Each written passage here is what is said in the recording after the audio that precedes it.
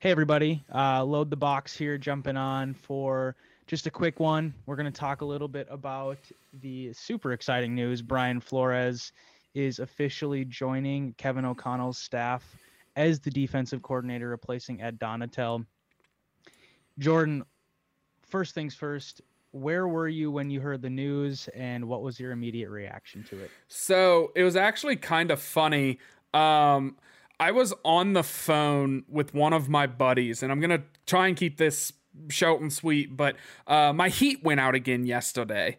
And I was kind of in a panic and I was in a spiral. So I was in like 5 different layers and it wasn't even that cold. It didn't even get below 60 in my house, but I was still like being over dramatic. And I was on the phone with one of my buddies when you text me first, and then FOMO host Jack also texted me, and the texts were very similar in like just pure excitement. And I was on the phone with my buddy, and I think we were talking about like we weren't talking about football, and I went, oh, expletive. The Vikings just got Brian Flores, and he said, like the Dolphins guy, and I said, yeah, like, and he said, isn't that who you wanted? And I said, yeah, it was who I wanted. So I was ecstatic. I was in my bedroom, just kind of talking, doing whatever, and I don't know. I'm trying not to get too excited because like you can have the perfect scheme, and if you just have bad players, it doesn't matter. Yep. But I really think the Vikings, I think that they are. I just love the thought of Andrew Booth playing press man coverage. It excited me last year in the draft. It was one of the reasons why I said that Andrew Booth, that pick single-handedly saved the draft for me, because I thought that was such a good value and such a good pick. And so I don't know. If you're a Vikings fan, there's no way that you can temper your excitement today. It's electric.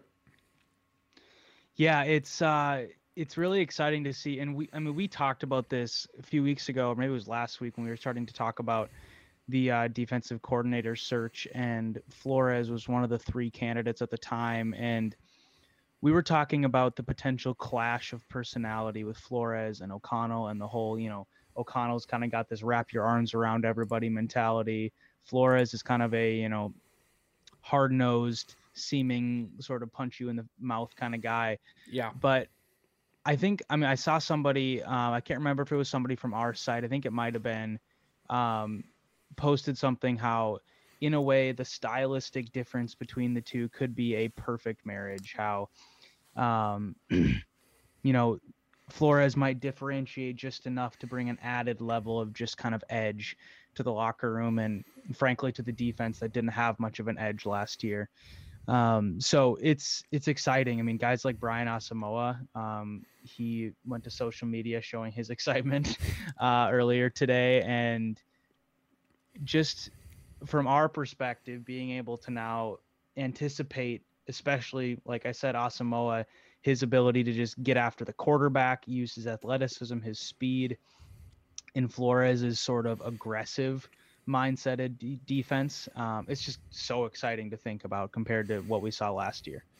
Yeah, and I think that if you want a very like in-depth look at Brian Flores, go back a couple of weeks. I think it was 2 weeks ago that we did the Brian Flores episode. We literally just talked about defensive coordinator candidates, and it was like 25 minutes of a show, or 30 minutes of a show, and we spent 20 of it talking about Brian Flores because he was the fan favorite to get the job.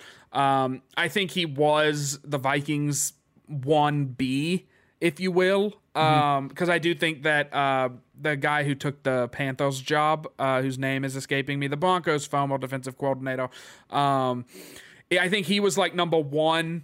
But I don't know. I think that Flores, if you want the quick recap of it really quickly, he's going to blitz a lot, and he's going to play press man coverage a lot, which is the exact opposite of what we saw from Ed Donashell, who definitely owned that nickname.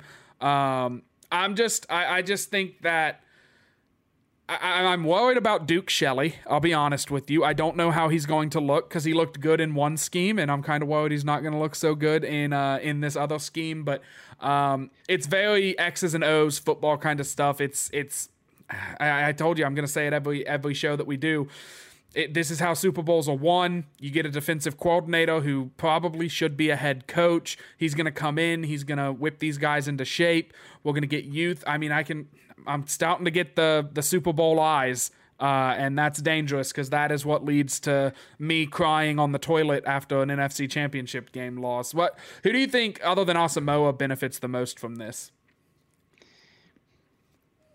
It's a really good question. I think it's the cornerbacks, and across the board, the young guys, because I guess really I'll even expand that. I'll be a little more generous, and I'll just say the defensive backs, the young defensive backs, and that really is Lewis Cine, Cam Dantzler. Even I'd still call him sort of young. Absolutely. Andrew Booth and Caleb Evans. Those four guys. I mean, depending on what they do with Cam Bynum, even I just think those guys struggled in last year's sort of shell coverage that we ran. They seemed lost at times. They gave up too much cushion at times.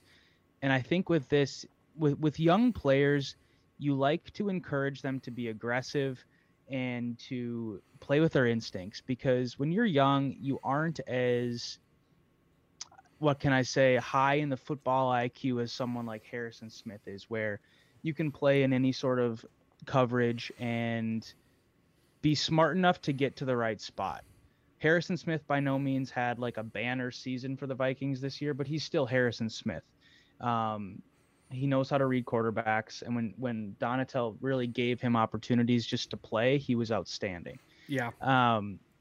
But for the young guys, they don't really have that, that foundation, that base of knowledge where they can just go off of and play sort of in a defense like Donatell's, where it doesn't have as much reading and reacting. It's more sort of you're waiting, you're sitting back, and you have to sort of think ahead to the next play. When you're in press man, when you're being aggressive, it's all instincts, it's all reactivity.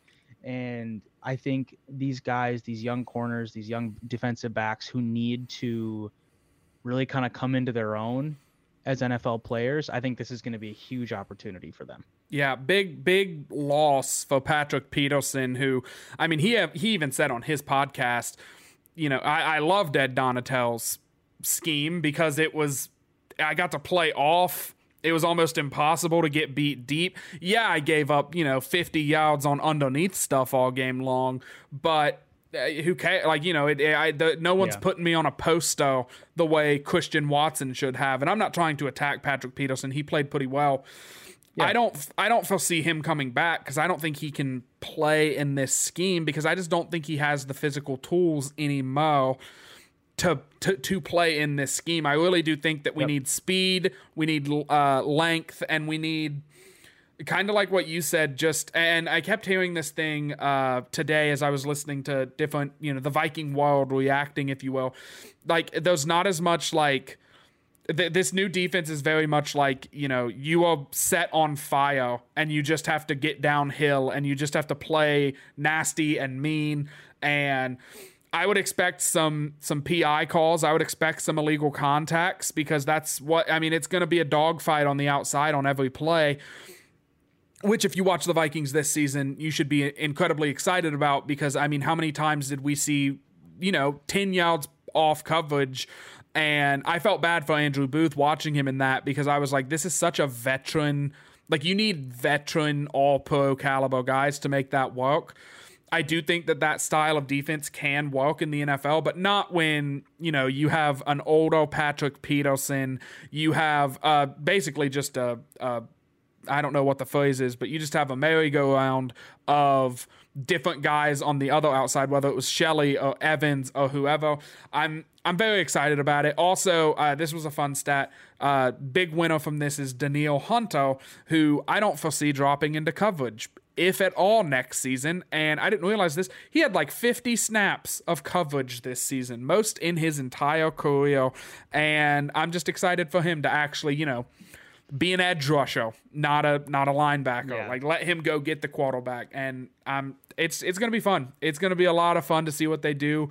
We'll talk later this week about mock drafts and stuff, but I'll actually go ahead and get out of your hair. Follow the show on Twitter, by the way, at LTB Vikings and Shop Unified. I'll let you get final thoughts in, and then we can get out of here.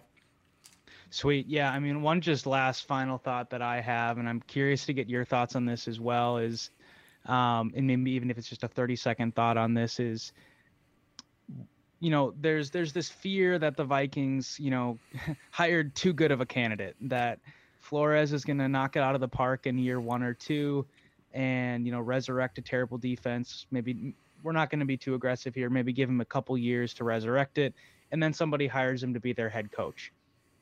The positive side of that is, basically, without getting too much into the minutia, the Vikings would get a couple third-round comp picks if that did happen. It's this whole thing with the NFL and minority coaches and free agents and everything. So the Vikings would get a couple draft picks if that did happen. But Jordan, I'm curious to hear your take. Are you worried about that happening? Are you worried about Flores, doing so well that he gets poached? I almost got brainwashed into being worried about that by some other podcasts that were like, no, we need to grow a guy on our own. No, we don't. If Brian Flores gets a head coaching job next season, it's because he took a bottom. I don't even want to say bottom. He took one of the 3 worst defenses in the NFL and he turned it into like a top half of the league defense, basically using like matchsticks and a piece of gum he found under the desk. Like he will do some like MacGyver maneuvering to get this defense propped up to being really, really good. And if he does that, the Vikings will be a very dangerous team, because I don't foresee their offense taking a massive step back. Actually, we'll talk about this in another video.